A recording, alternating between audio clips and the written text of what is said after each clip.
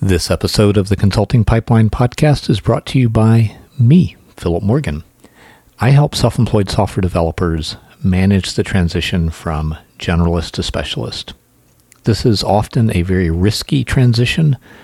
It is often a transition that is filled with fear, uncertainty, and doubt.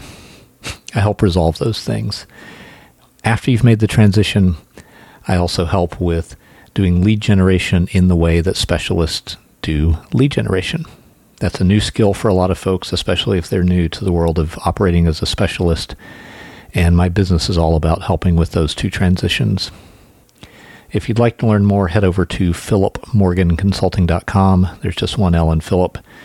And if typing a URL doesn't sound like any fun, just go to Google and type in the words Philip, followed by the word positioning, and I promise you will have no problem finding me.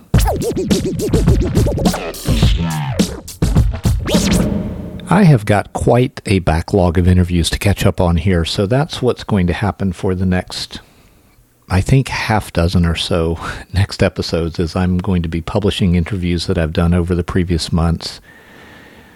Generally, when I interview people, I'm interested in talking with someone who has some kind of story around the process of moving from a generalist to a specialist. That may involve the decision itself about how to specialize. That may involve doing lead generation as some kind of specialist. Those are really the two things that I'm most interested in helping my clients with, and really anybody who cares to pay attention to all the content that I'm put out. It's really about helping with those two transitions. How do I move from generalist to specialist? And how do I figure out how to generate leads as some sort of specialist? And those two things will move you from being a generalist over time. Those two things plus consistent execution will move you from the generalist market position to a specialist market position. So if you have a story like that, I would actually be very interested in speaking with you. I'm pretty much 100% focused on serving self-employed software developers, but I think that hearing stories from outside that world can be valuable because it can just sort of cast a different light on the same question that a self-employed software developer might be struggling with. So if you have a story like that, or know somebody who does and would be willing to talk to me on this podcast, I would love to speak to you.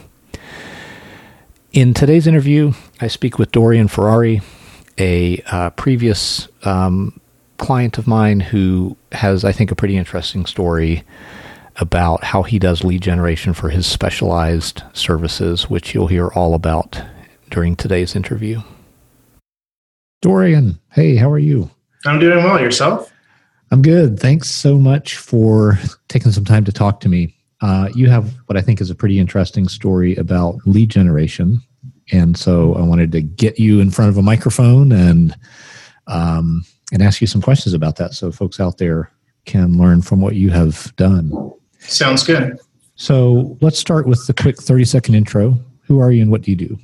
So my name is Dorian Ferrari. I run a product development company called Cat's Design Farm, in which I specialize in helping small inventors and companies produce products from concept to production ready, primarily in injection molded plastic parts. I think maybe 2 or 3 examples of the kinds of products you've worked on might be helpful.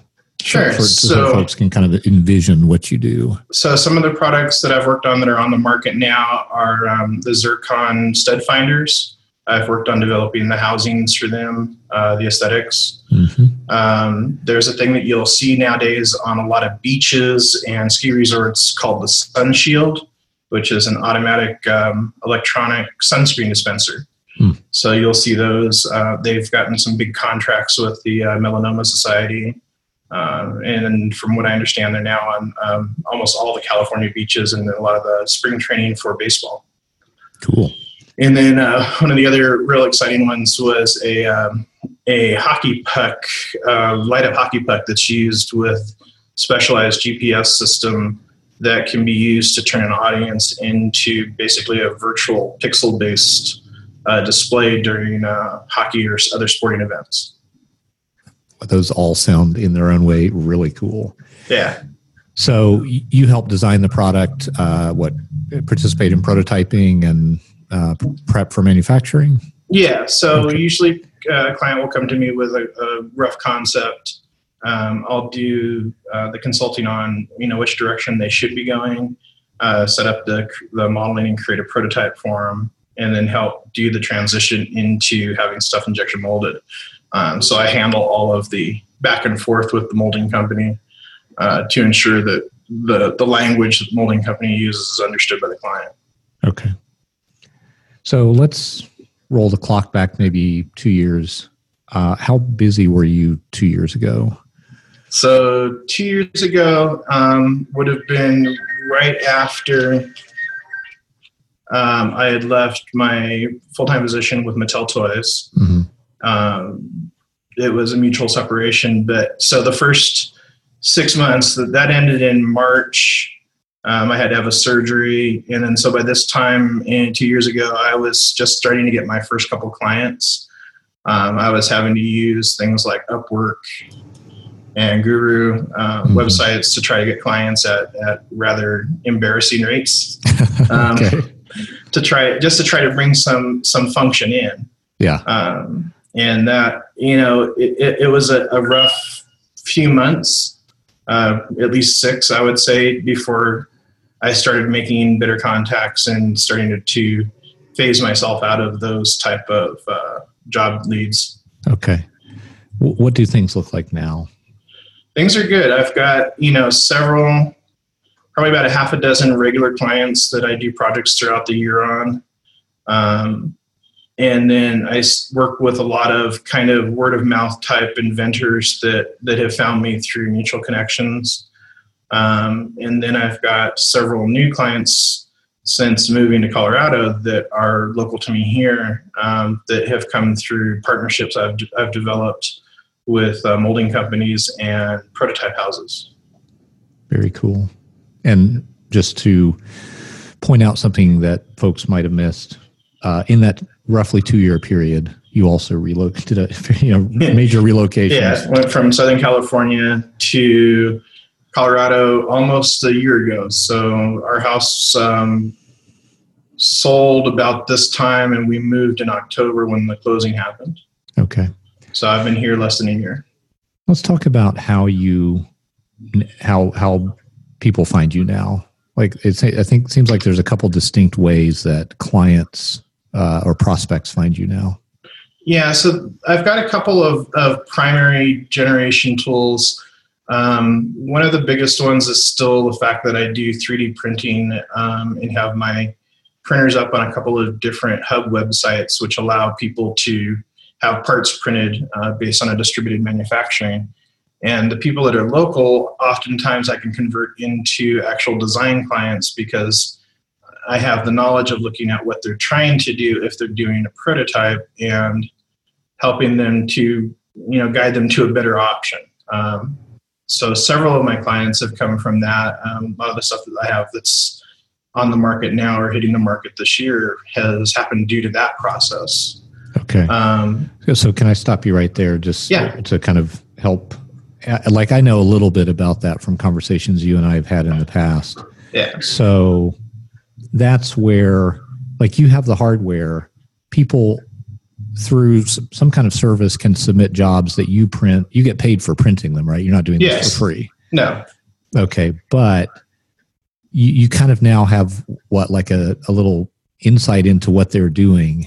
And so do you just kind of like casually say, hey, I saw you're doing this thing. You want to talk? Like, how does that turn into a deeper conversation? For the people that tend to be local, and even ones that aren't local, if it's a print that I can tell isn't from a 3D website that you can use to just download any model, right. I can usually pretty quickly identify that someone's making a prototype. Okay. And so usually I'll have the conversation through the web tool with that customer saying, hey, just curious of what direction you're going with this. What is this for, and what's your goal? Okay. And then that conversation oftentimes will lead to well, we're designing this and we want to make a molded part. And then I start kind of telling them or guiding them the direction they need to go in order to get there. And then once that's happened, they almost always turn into a client to do either update that design or to create future designs for them. That's awesome. Okay, so you're really just trying to be helpful. You're just like, hey, what are you doing? And yeah, because go ahead. The 3D printing is not a large income. Yep. It pays for the material plus a little extra, but it's more to create those conversations is what I use it for. Awesome. Okay, so that's the first of several lead generation methods. What's the next one? So the second one that has been, one of my largest ways of getting new leads is by partnering with a few select injection molding companies and professional print houses. So the hardware that I have to print people's parts is of a lower tolerance, not so great a surface finish, but it's great for form and function. Okay. When you want a really pretty aesthetic model, you have to go to what it's called a service bureau right. that have, $100,000 plus machines. So I've partnered with those kind of places and injection molding companies to allow them to now offer the service of designing parts for printing and molding. So what has, originally I was directing people to them as a service. Mm-hmm. Those companies are now able to offer their clients the same expertise that I provide my own clients. Mm-hmm. And often, those have become, at least a couple of dozen clients just this year that come from that source. Some of them have now become regular clients. So let's drill into how that works.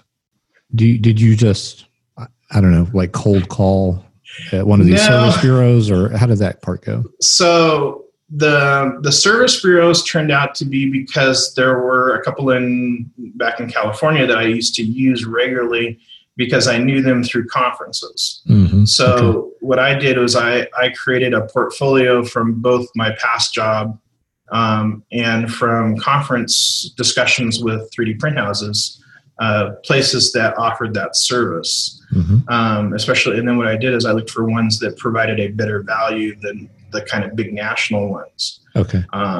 The other reason to do that is that those smaller print houses tended not to have any design capacity in-house. So I worked with the main rep that I would work with to get prints done and work with them to talk to their management to be able to offer that service through them. Okay. So could you kind of I wanted to make this super specific for folks. So how did that conversation go? Did you say, here's who I am, you don't know me, here's how I might help you, or? Yeah. So typically how it has worked, and this is both for the print houses and the injection molders, mm-hmm. is I would develop first the relationship as a client. Okay. It's like, okay, so once I've determined a company that has worked well, in fact, the big molding company that I use was actually found from one of my clients, mm-hmm. and I now use them probably for 90% of the injection molding work we do. Okay.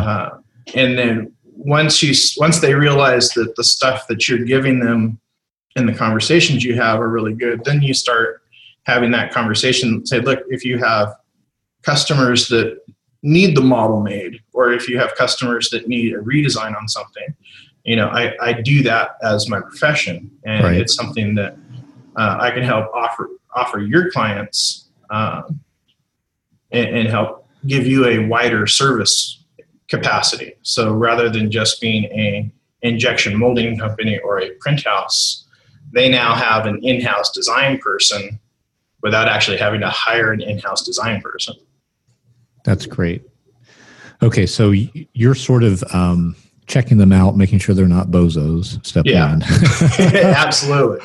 Step two, you build up a bit of a working relationship with them by feeding them projects from your clients. Mm-hmm. And then once that level of trust is there, then you're saying, oh, by the way, there's an opportunity for both of us here. Let's talk about that. Yeah. Okay. So the only thing that sometimes has happened is they often, in certain situations, they have been the ones that say, hey, can you do this design? And then in other cases, they've actually sent clients just direct. So like the molding company, rather than having to be like an intermediary, right? They will now direct their clients who come to them with this problem directly to me. Got it. Which works out usually a lot better because then we're not having to deal with cross billing and stuff like that. Right. Okay. Are there more lead generation techniques you're using? So I'll give you some of the oddball clients that have turned into a much larger portion of my work than ever expected. One of my best clients, which is Zircon, actually came through to me originally from my LinkedIn profile. And it wasn't for Zircon, it was another project. And someone said, hey, I need this model modified. I see you do this software. That turned into a multi-project design gig. And then the primary engineer on that project went to work for Zircon. And then he said, hey, we need somebody to do this because they don't have anyone in-house. So that's actually been almost like 40% of my contracts money this year. So I have had a number of kind of the unusual path of where people find me, either through my Facebook page, through Facebook conversations on 3D printing forums, groups, or through my LinkedIn profile. Interesting. Okay. Sorry about the plane. It's okay. Do you have a focus on a particular type of client, or really is any client that needs the kind of service you have a good client for you? I've had to turn a couple of clients away, so I focus primarily on consumer products, stuff that may require electronics or mechanisms at a minor level, since I don't do the electronic kind of engineering. Most of my stuff is all mechanical, some aesthetic. So when I have the initial conversation with the client, I kind of look to make sure that the goals that they're looking for are something that I can provide or extend to some of my other network partners to create like a team for them. Whereas if someone's looking for something that's completely, out of my realm, then I'll usually tell them that, it's not a good fit. Sure. I do prefer working with small inventors, people who have real harebrained ideas and no idea how to go forward with it. Right. But they're not usually the ones with a lot of money.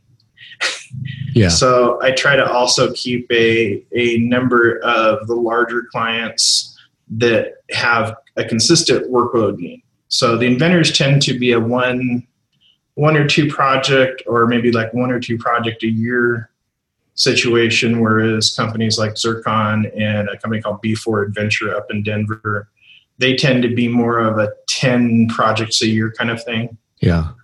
So that gives me my baseline. Let's talk about those crazy inventors more, because they remind me a lot of startups. Yeah, they are.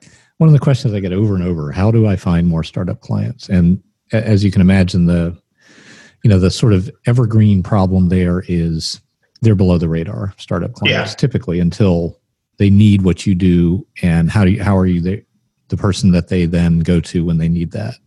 So how does that work for you? Do you find these inventors, or do they find you? It's a little bit of a combination of both. So I've had a number of contacts. I'm very active on both Quora and Facebook printing groups.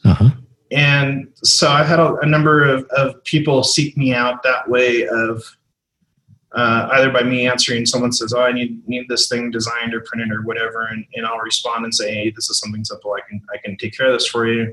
And then that turns into usually a much more elaborate thing when I realize they don't just need something printed. But that's how I've got a number of inventors to have that interest. And then it's been, usually after that initial contact, it's been, my neighbor also needs something designed, or one of my friends, or, so it's been a kind of a growing network, since the inventors tend to be ignored a lot by, big design companies. Mm-hmm. There seems to be a bit of an underground communication channel for them, because I seem to get a lot of referrals from those particular inventors that have been really happy and have been able to get something produced without having to spend an arm and a leg through a typical full development house. Right.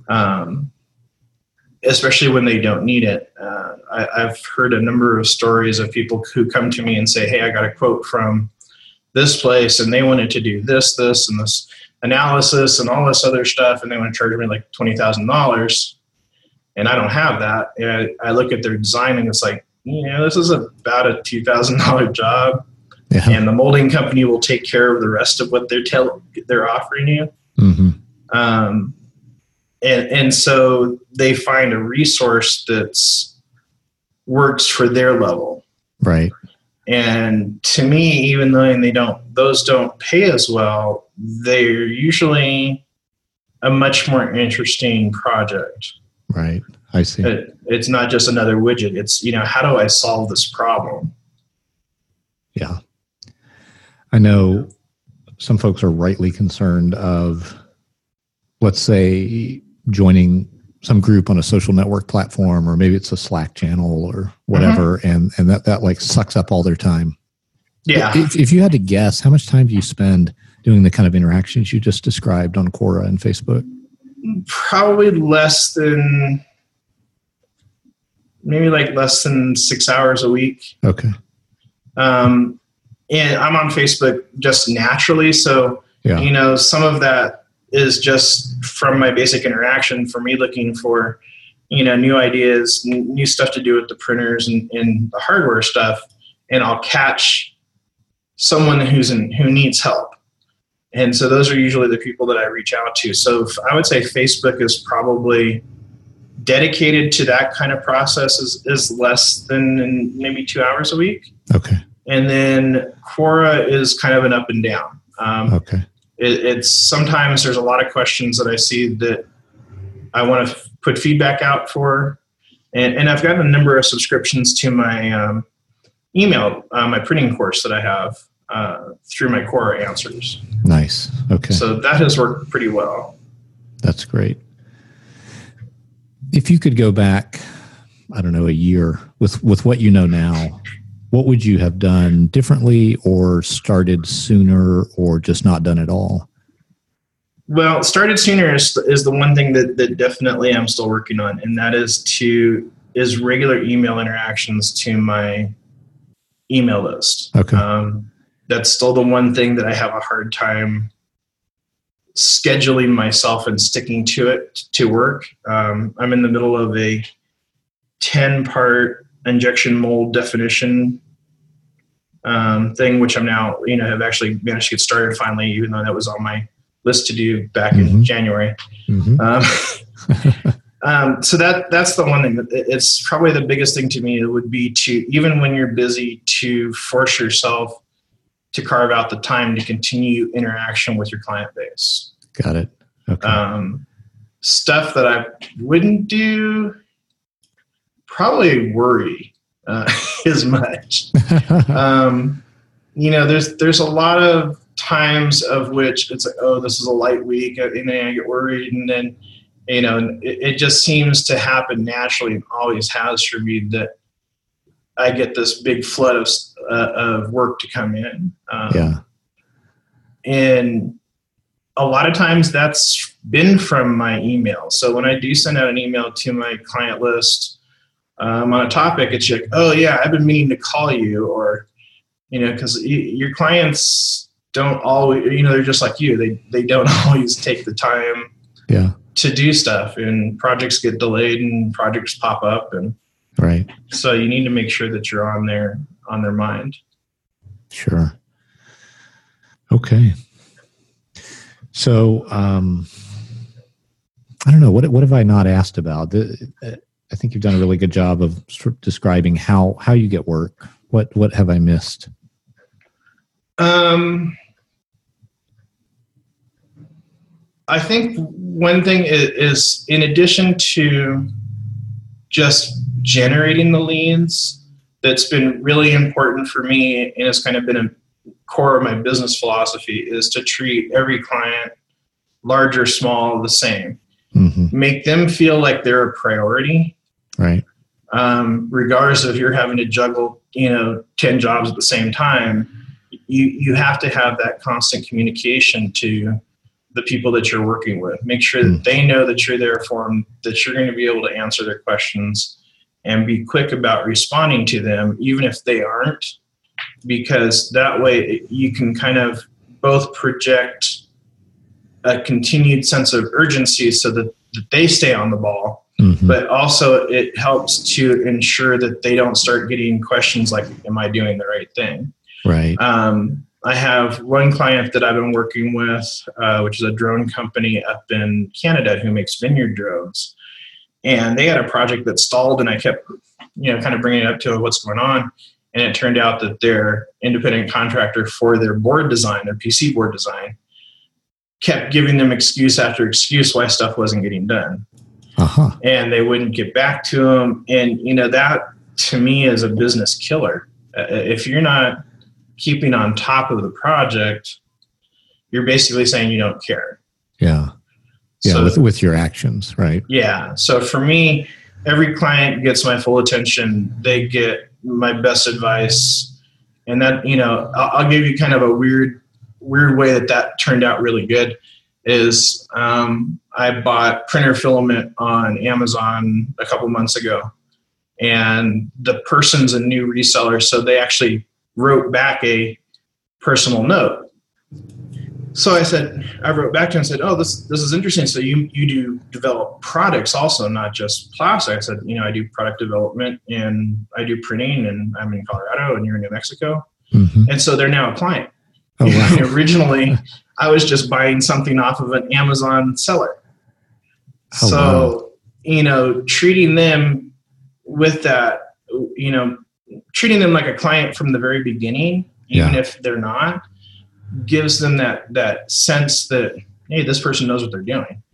And then when you give them some advice, so the first thing they did is, can you review a model? I give them a review fee, and it's now become a fairly regular gig.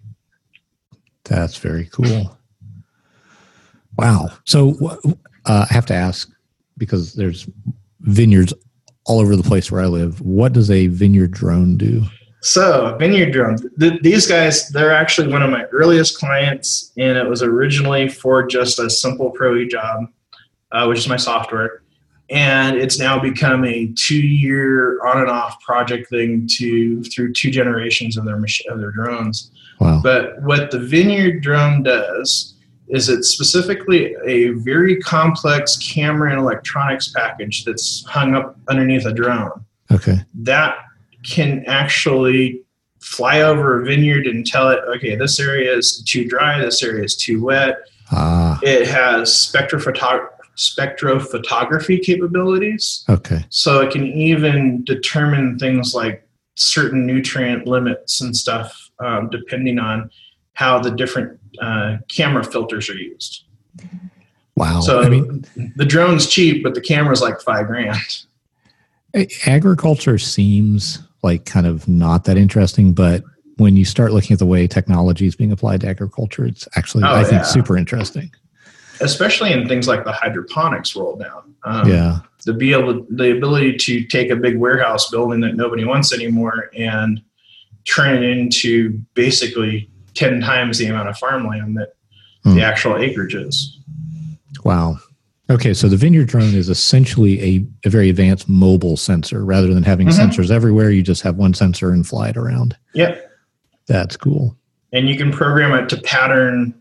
They can program a flight pattern over your vineyard. So it's like, okay, my vineyard is based on these GPS coordinates, and I want you to do this pattern, and it'll just fly over it in that pattern.